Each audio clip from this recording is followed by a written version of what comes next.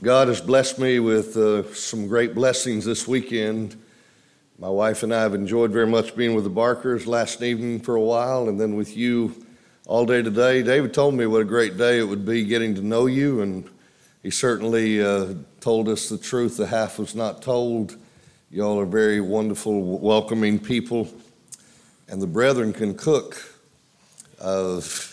The man you're looking at weighed 145 pounds the day I got married, same height as I am now. And then the brethren got a hold of me. And actually, I've been working to reverse enjoying these fellowship meals. And so pray for me as I continue to go in the right direction by getting back to closer to what I used to be. I'm never going to get to 145 again, I know that, but I was very much blessed today to be a part of this great fellowship meal, and most of all to be a part of your spiritual fellowship in these songs and praise and prayers and acts of worship we've enjoyed together as we've communed, and be able to study God's Word together. It's a tremendous blessing. Several of you challenged me to keep you awake after lunch. I would ask you to pray for me to stay awake as I drive home to Memphis after this sermon. So we'll look forward to seeing you next time. Lord willing, we'll bump into you at PTP or somewhere like that. We just love seeing the brethren. And if I don't remember where I met you, just jog my memory. And I'll certainly appreciate getting to see you again. If only I could get my family if only I could get the world to what? I'm going to give you 3 areas I'd like to fill in the blank. If only we could get the world to see. If only I could get my family to see how the world began. Now, the Bible tells us how the world began. In the beginning, God created the heavens and the earth, Genesis 1:1. I know that some folks don't accept the Bible, and so we might reason with them and say, well, you know, there's a statement in the Scriptures that we'd like to ask you about the logic behind it. Hebrews 3 and verse 4 says, for every house is builded by some man. Well, who would deny that? Some years ago, I went to the St. Louis Science Center up in St. Louis, Missouri. I was with an elder in the Lord's church, and we were there during the day prior to a ball game that night, and we went to the St. Louis Science Center, and they had all these exhibits all over the Science Center, and sadly, a lot of their exhibits were basically encouraging the idea that evolutionary processes were the explanation for how the world came to be. And I know that change takes place within a species, but they were advocating for the kind of evolution that basically doesn't need God, and certainly God didn't need evolution to create the world, as we'll see here in a moment. I want you to notice, if you will, that at the St. Louis Science Center, there was one particular wall that really caught my attention. They had monitors much smaller than this monitor here, but there were like 9 of them mounted side to side, covering up a whole wall.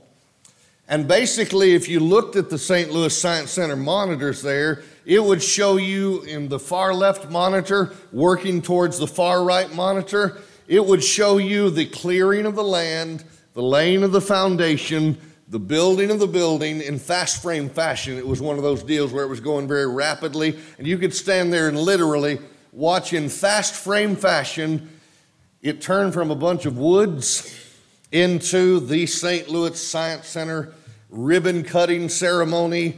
And I thought to myself, I've never ever left graffiti anywhere, but if I were ever tempted to leave graffiti, I believe it would be right here. I would put up above that bank of monitors, for every house is builded by some man.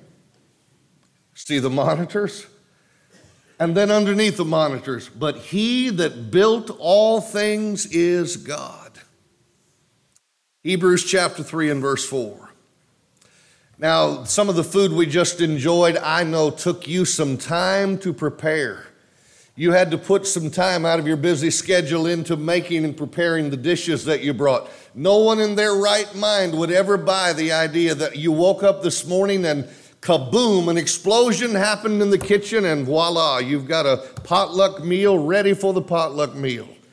No one would believe that because we all understand that it takes time and design. My human body and yours is an amazing, intricate design. You think about the human DNA and just how complex human DNA is. There's no one that would ever believe such sophisticated DNA could come about as a result of accidental chance and happenstance, if they'd really stop and think about it. The Bible teaches us very clearly that God, according to Psalm 33:6, God spoke and it was done. He commanded and it stood fast. In fact, verse 6 says this, by the word of the Lord were the heavens made, and all the host of them by the breath of his mouth. Verse 9, for he spoke, it was done. He commanded, it stood fast. If only I could get the world to see how much power God possesses, I could get them to see that it's no small feat at all. In fact, it's not difficult at all for God to have created. Someone says, do you really believe that part in the Bible which says in 6 days the Lord made heaven, the earth, the sea, and all that in them is? Do you really believe he did it in 6 days? Exodus 20 and verse 11. Let me tell you what I believe. I believe he didn't need that long. If he'd wanted to do it faster, he could have. Do you believe God could have made the world faster than 6 days if he'd wanted to? Yes or no? Have you ever asked yourself why he took 6 days to do it? Why take 6 days and rest on the seventh? Not because that's how long it takes a divine, omnipotent being to create a world. But listen, friends, he was creating something else that week, and that was time. For you and for me to be able, do you know you can ask the evolutionist where we get our week? Where do we get 7-day weeks? What scientific explanation is there as to why we ended up with a 7-day week? It has nothing to do with how long it takes the sun and the earth to rotate. No, it has nothing to do with any of those things. Do you know why we have a 7-day week? I can explain it to you without any trouble whatsoever. We have it that way because God created it for our benefit to have a time frame in which to live our lives. That makes sense. And someone says, but Brother Clark, are you not aware of the age of the earth and the millions and billions of years that it shows with the dating methods? I'm aware of this. The circular reasoning that goes into this process is really something to behold. Ask the evolutionist, the paleontologist, hey, how do you know that fossil that you found is as old as you claim it is? You say the earth is this old because of the fossils that you found in the earth. How do you know the fossils are that age? Not making this up. Well, we know the fossils age by the sediment where we found the fossil. Okay, how do you know the age of the sediment where you found the fossil? Well, by the fossil we find in it. Okay, how do you know the age of the fossil? By the sediment where we found it. And how do you know the age of the sediment? By the fossil that we found in it. That's called circular reasoning. And friends, I'm telling you, someone says, wait, do you not believe the earth is as old as they claim it is? Well, here's the problem. I know for a fact, and I can prove this to you, that there are some places, well, take Mount St. Helens as just one example. Mount St. Helens and all that came about after Mount St. Helens in the 1980s formed so quickly, and we know how quickly that formed, and yet when they took their dating methods in there and went in and dated it, it suggested that the processes that were represented there took hundreds of thousands of years, when in fact we know they happened within our lifetime and much less time.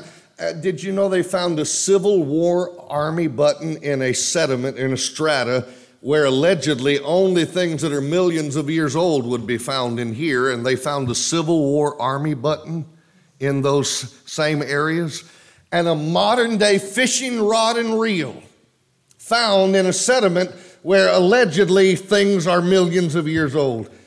Here's the bottom line though. I want to ask you, if I take God's word at face value, Genesis 1 and 2, Then God created man on what day? Sixth day.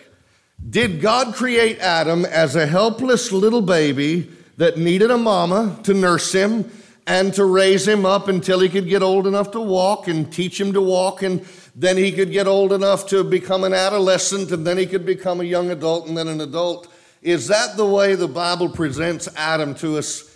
God created Adam on day 6, full grown and mature enough to handle and dress a garden and keep it.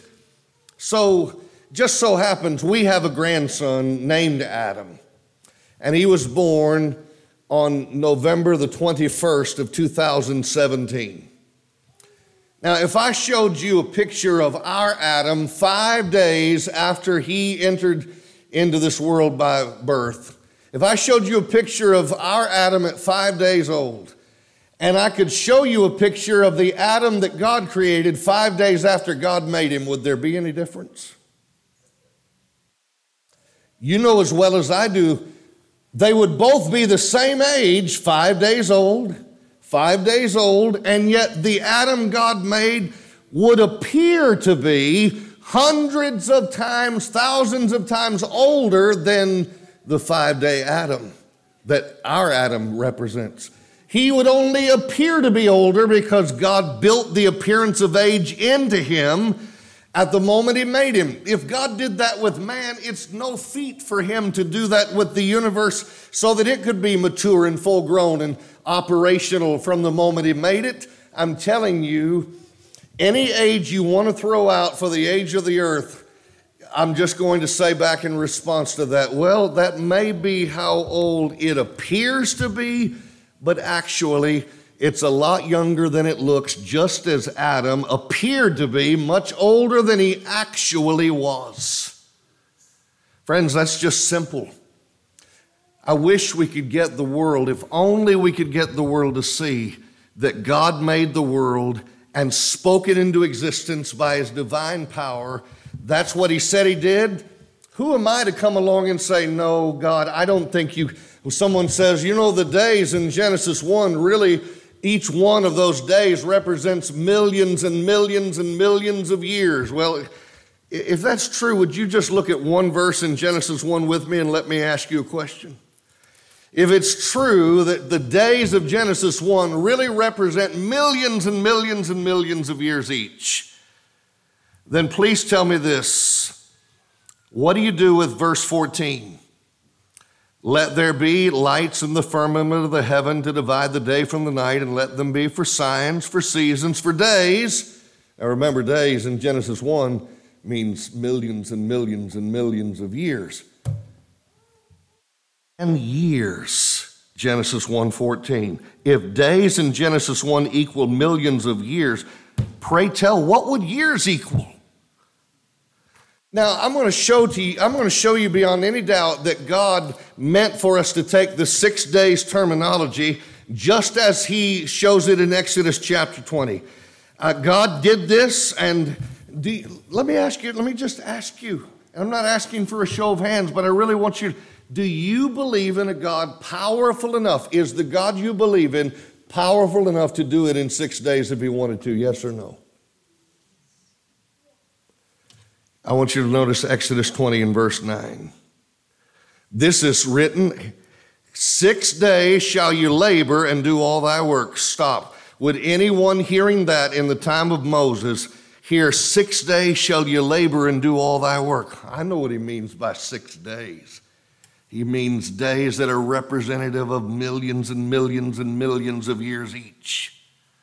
How would they have understood the 6 days terminology in Exodus 20 and verse 9? They would have understood it to equal ordinary days, evening and morning, 24-hour days. Well, drop down to verse 11. We've already seen what 6 days in the context means, ordinary 24-hour days. And what do we find in verse 11? For in 6 days, well, what days are we talking about here? Ordinary 24-hour days. In 6 days, the Lord made heaven and earth, the sea, and all that in them is, and rested the seventh day. Wherefore the Lord blessed the Sabbath day and hallowed it. See, that's what the Bible says. Someone says, Brother Clark, if I go around telling people I believe God created the world in 6 actual, literal 24-hour days, I'm going to look foolish because the scientific community thinks that's foolish. Okay, so let's say you adopt their theory instead. What's their, well, for example, where did the where did the whales come from? Well, this is an explanation I'm about to give you that I promise you is the actuality. They wouldn't word it in the way I'm about to word it, but this is what they believe. There was a cow that had evolved into existence. One day the cow looks out from land into the water. Cow starts thinking, wonder if I could live out there instead of right here. So the cow wanders out into the water. She wades and she wades, but she can't live in water and she drowns. She's not fit enough to survive, rather. But there's another cow that goes out and lasts longer than, it's more fit to survive the water than the previous cow, but she drowns. This continues until finally there is a cow that is fit enough to survive and tread water long enough to develop breathing apparatuses so that the cow can continue to live in the water and get bigger and bigger and bigger and become a whale. Now that's intellectual right there, right? Friends, I'm telling you, Christians have nothing to apologize for when it comes to what we believe about how this world came to be, because God, with his ultimate power and design, made it the way that it is, and we believe evolution takes place within a species. That's why you see all different kinds of dogs, but they're all still what? They're dogs. They don't turn into something else. They're still dogs. So change within a species, yeah, we all see that. But that's not what evolution is arguing for as taught by those in the secular world. They're suggesting that evolution means changing from this into this. If that's true, the fossil record should be littered with all kinds of this on its way to becoming this, 75% of the way to becoming this. Where is the fossil record that is containing all the fossils that are 35% this and on their way to becoming something else? Friends, it's not there. And even the so-called missing link fossils, do you know the so-called missing link fossils, the ones they claim are ape-like men, you could fit them on a pool table, a billiards table. And a lot of those, frankly, have backstories behind them that show you, I mean, think about it. You're a paleontologist, your whole life depends on finding something of value. And so, frankly, a lot of the times what they find is conveniently assumed to be this. If you don't believe there's some assumption going on, then you don't understand how they're drawing these models for these books, these textbooks. Someone said it would much be like finding a fragment of a hubcap in a junkyard, and from just finding one fragment of a hubcap, drawing out the entire car, the color, the interior color, and whether or not it had a 8-track player in it or a CD player in it. All from one fragment of a hubcap that I found in a junkyard. I can come to all those. They find a fragment of a bone, and the next thing you know, they've drawn an entire picture of what that would have looked like, and they don't tell you, they don't bother to tell you, oh yeah, we did use quite a bit of assumption in drawing those pictures. Be that as it may, friends, if only I could get the world to see how God made the world, that's number one. But second, if only I could get the world to see why the world began. Why are we even here? I mean, let's say that you go out and make a lot of money, and you make a lot of money every year until the year you die, and you make a lot of money that year too, and then you die, and what? That's it? That's why you can. Solomon, did you figure out why you were here? I was sure looking for it. In the book of Ecclesiastes, you remember Solomon gives us his inspired diary, so to speak. He says, let me tell you what I was hunting for. I was looking for this in all the wrong places, apparently. I tried wine, wisdom, wealth, women. Summarizing chapter 2, he said, I tried all these things. I became a workaholic in verse number 4, made great works and builded me houses and planted vineyards. And I had so much. Verse 9, I was great. I increased more all that were before me in Jerusalem, and whatsoever mine eyes desired, I kept not from them. Wow, I've never been able to have so much money that I could say anything I want, the moment I see it, I'm buying it just now. I don't have to save up. I can buy. Young people would think it was fabulous if you could ever get to the point where you could buy any toy that they wanted the moment they wanted it. They would think that was, in fact, I asked one time in a sermon, I said, if you could get to the point where you had so much money, you could buy anything you wanted the moment you wanted it, would you be truly happy? And I wasn't expecting an answer necessarily, but to show you again how young people listen, they said, uh-huh. They were sitting in the audience saying, oh, this would be great. I would never be told by mom and dad, we can't afford that. And my mom used to watch these shopping networks channels when she was alive. And one night I came in and she said, where's Judy? I said, who is Judy? She said, the QVC lady. She must be on vacation. I said, Mom, you know these people by name? Well, yeah, but she just grazed. She hardly ever purchased. Why? She saw things she wanted. I can't afford that. I'd like to have it, but I can't. But what if you could? What if you had so much money you could buy it the moment you wanted it? You'd finally know happiness, right? Well, wait, Solomon, you've been there and done that. Did you have any money? You better believe I did. I was the richest man on earth at the time I was alive. And Solomon, how'd that work for you? Verse 17, Ecclesiastes 2. Therefore, I hated life. You ever seen a true Hollywood story documentary? This person went from rags to riches, and then they got on drugs. Then they did this. Then they did that. They're looking still for something they haven't found. They've got money. Listen, I used to preach 5 miles from where Elvis Presley's Graceland mansion was located. And one Sunday morning, this couple came to visit us that I'd never seen before, so I went to their house on Tuesday night to thank them for coming and ask them to come back. And when I got to their house, they were so enthusiastic to have me in, and the lady said, that was amazing Sunday, the sermon you preached.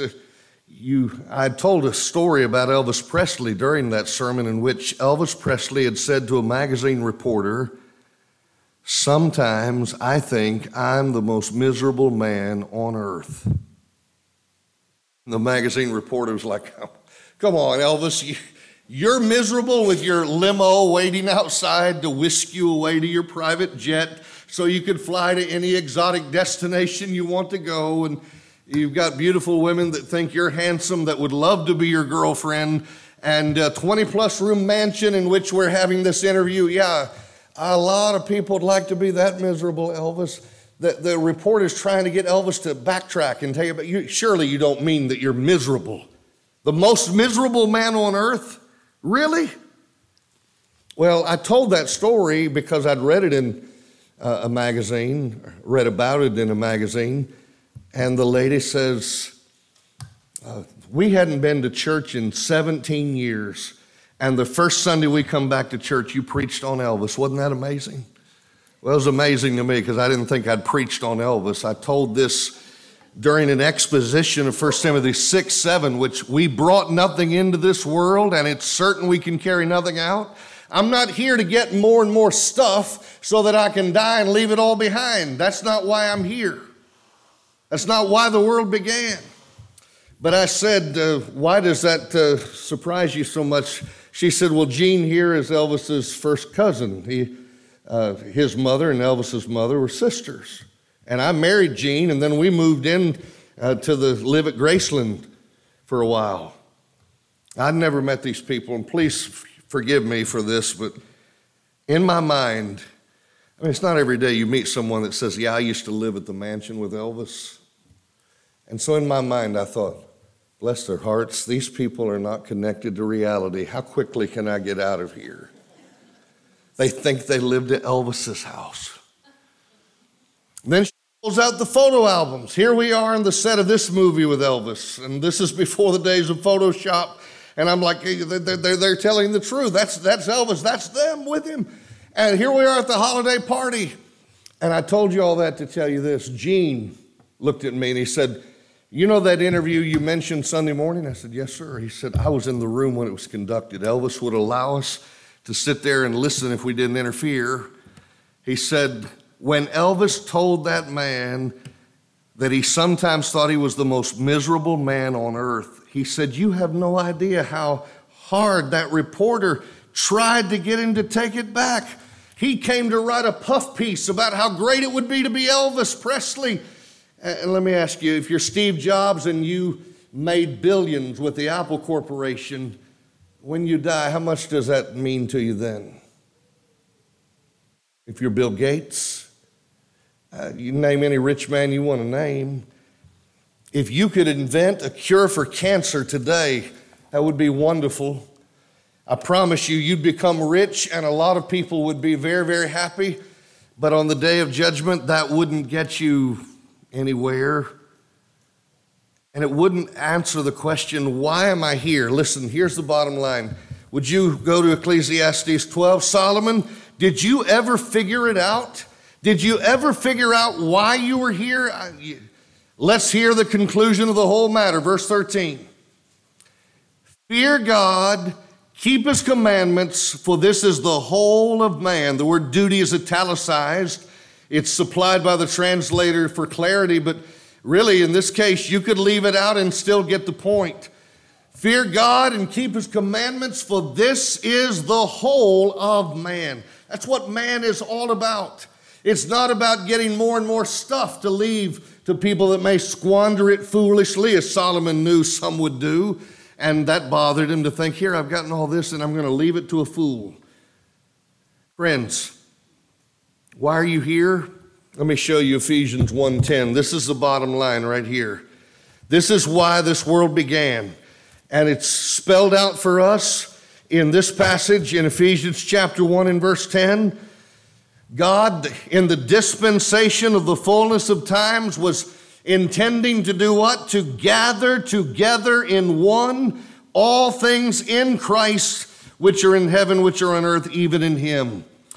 The whole point of this world existing is so Jesus could leave heaven, come to this earth, give himself as a perfect sacrifice so that we could be gathered together in one body, the church, Ephesians chapter 2 and verse 14 to 16, and we could be in that church, which is part of his eternal purpose, chapter 3 and verse 11 of the book of Ephesians.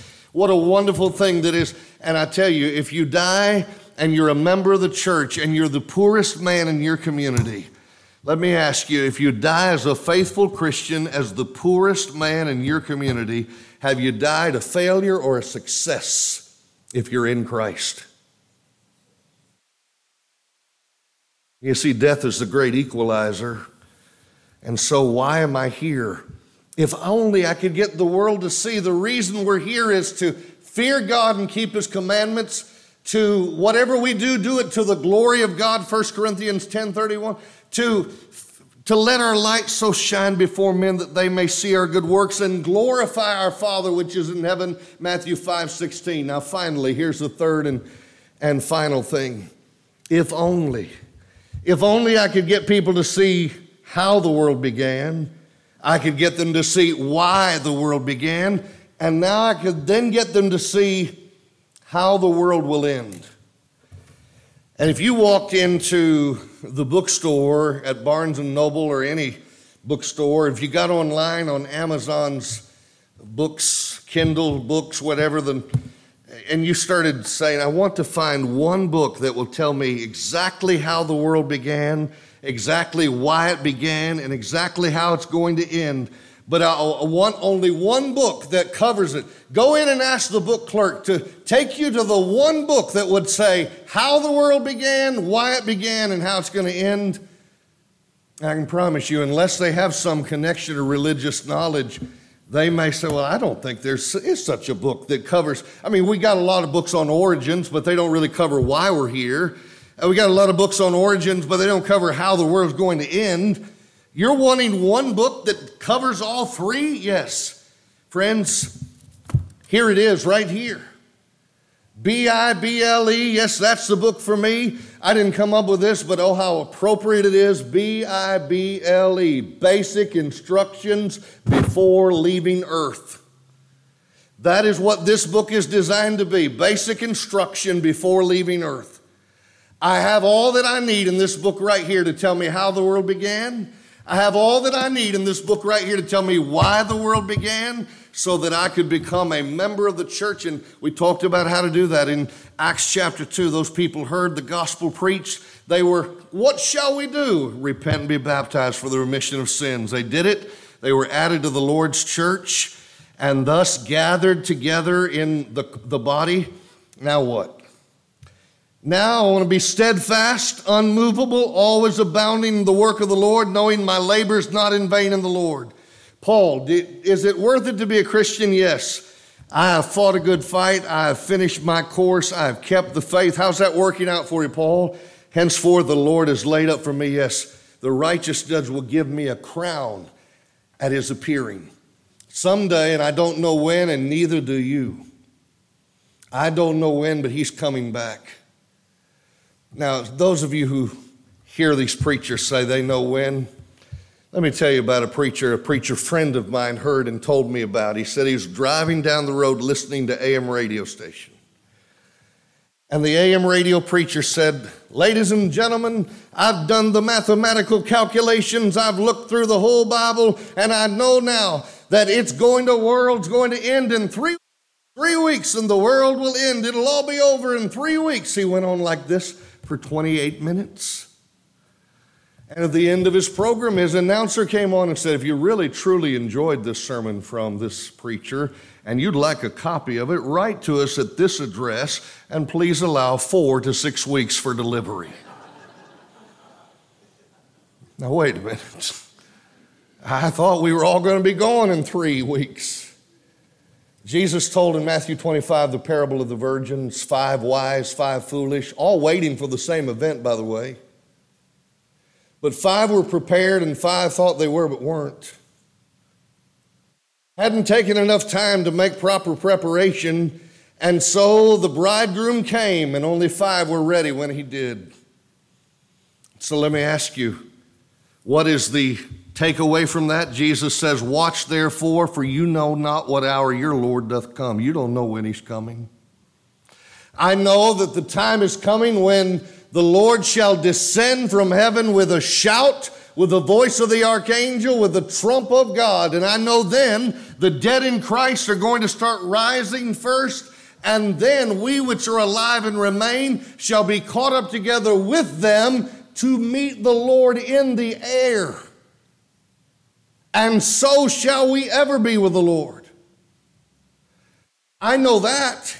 The only reason I know that is because he told me that in this book right here, the B-I-B-L-E. He told me all about it in here. He told me that this world is going to end. And how is it going to end? Well, 2 Peter chapter 3, some scoffed and said, coming back? Yeah, well, it's been a long time and he hadn't come back. Where's the promise of his coming? He says, the Lord hasn't come back yet because he's long suffering. But the day of the Lord will come, verse 10, and it will come as a thief in the night, in the which the elements shall melt with fervent heat. The earth also and the works that are therein shall be burned up. But not my iPhone, right? Yeah, even your iPhone. But not my DVD collection and my Xbox. Yeah. Not my antiques, your car, your wardrobe. Yeah, all of it. Your dream house.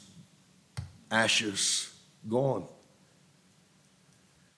So if the world is going to be burned up, as 2 Peter 3 teaches clearly that it is.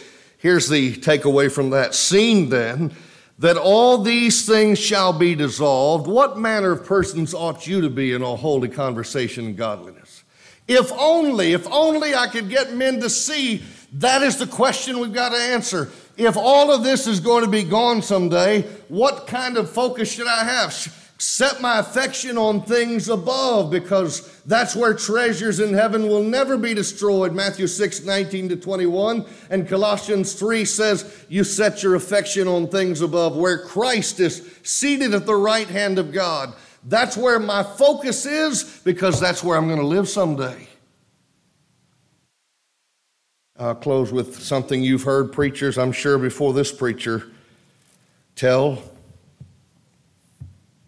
It's almost the time of high school graduation, college graduation. We're approaching the time when some of you, maybe even here today, are going to graduate from high school, graduate from college, start a brand new life. I just want to ask you to think about this story we preachers sometimes tell, and think about why we tell it. I tell you why I tell it. I tell it because of all the things that I tell people that causes them to think about, hey, yeah, why am I here? This book tells me exactly why I'm here. It tells me where I'm going, either heaven or hell. These shall go away into everlasting punishment, but the righteous into life eternal, Matthew 25:46. I want to be in that group that hears, well done, enter instead of the group, depart, you cursed, into everlasting fire prepared for the devil and his angels. So this father says to his son on the night of his son's high school graduation, son, come in the living room. We want to talk to you. Look at you. Your cap and gown. You look so grown up. Seems like yesterday you were playing in the sandbox, driving your big wheel up and down the driveway, and here you look at you. Where did the time go? So after you graduate tonight, what's next? What do you mean, what's next? I mean, on life's agenda, what's the next thing for you after you graduate? We've talked about this, I know, but humorous. Let's talk it through one more time. What's next?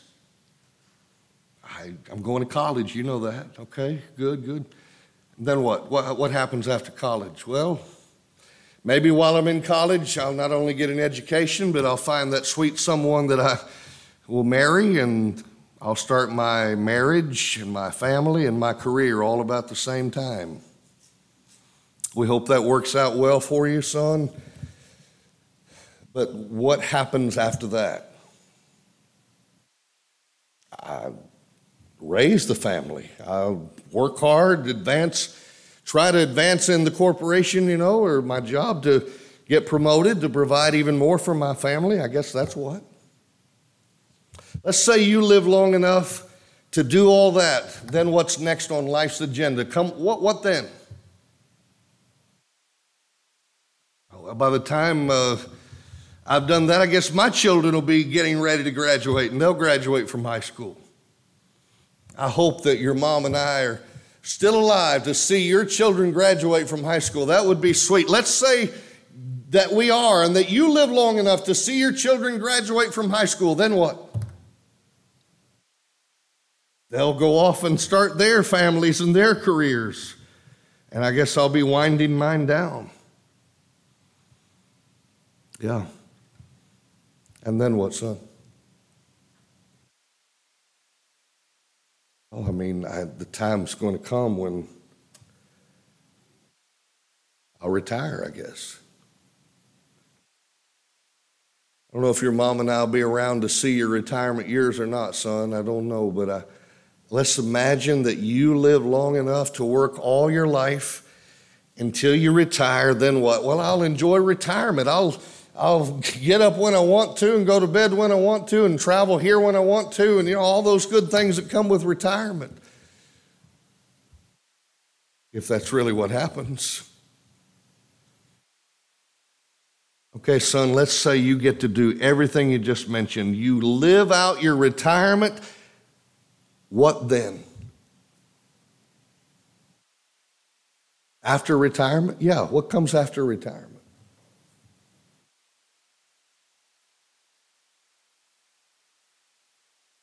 I mean, obviously,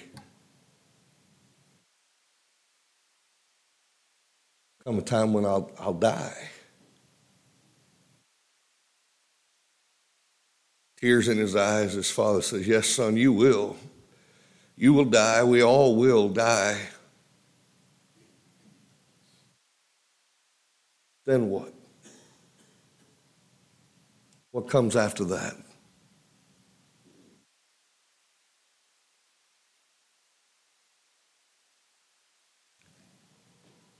And we better have that figured out.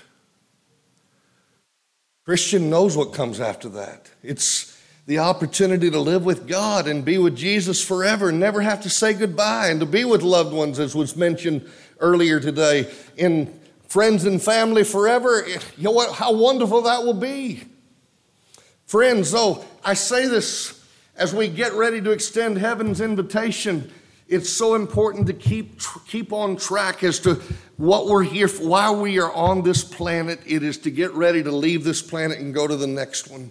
It's not, and I don't mean a planet like the ones that the next life, the life beyond with God. That's where I want to go. It's where I'm going.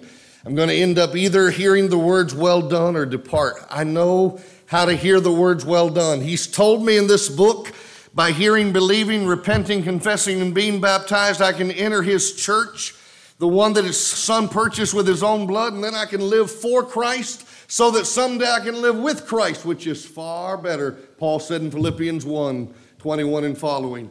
In the meantime, I'm going to do everything I can to bring as many people with me as possible, because this world is not my home. I'm just a passing through. My treasures are laid up somewhere beyond the blue. Yeah. That's why I can't feel at home in this world anymore. I'm looking forward already to the next one.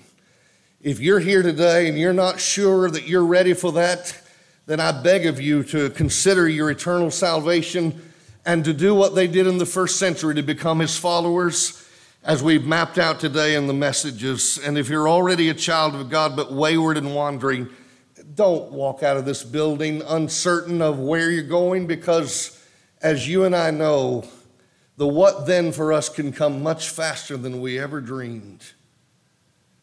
I'm a Pittsburgh Steelers fan. Don't kick me out of the building because I tell you that. But yesterday I was startled to come across my phone, that one of our quarterbacks, college football star at Ohio State, Dwayne Haskins, dead at the age of 24, hit by a dump truck as he was walking or trying to traverse lanes of traffic. I'm not sure exactly if I got the whole story, but I'm telling you this. They showed a picture of him the day before, smiling ear to ear at practice, wearing his practice jersey, and he was all grins. The next day, he's in eternity. You don't know. And so I beg of you, make sure you're ready, so when the then what comes for you, you're ready. As together we stand and sing.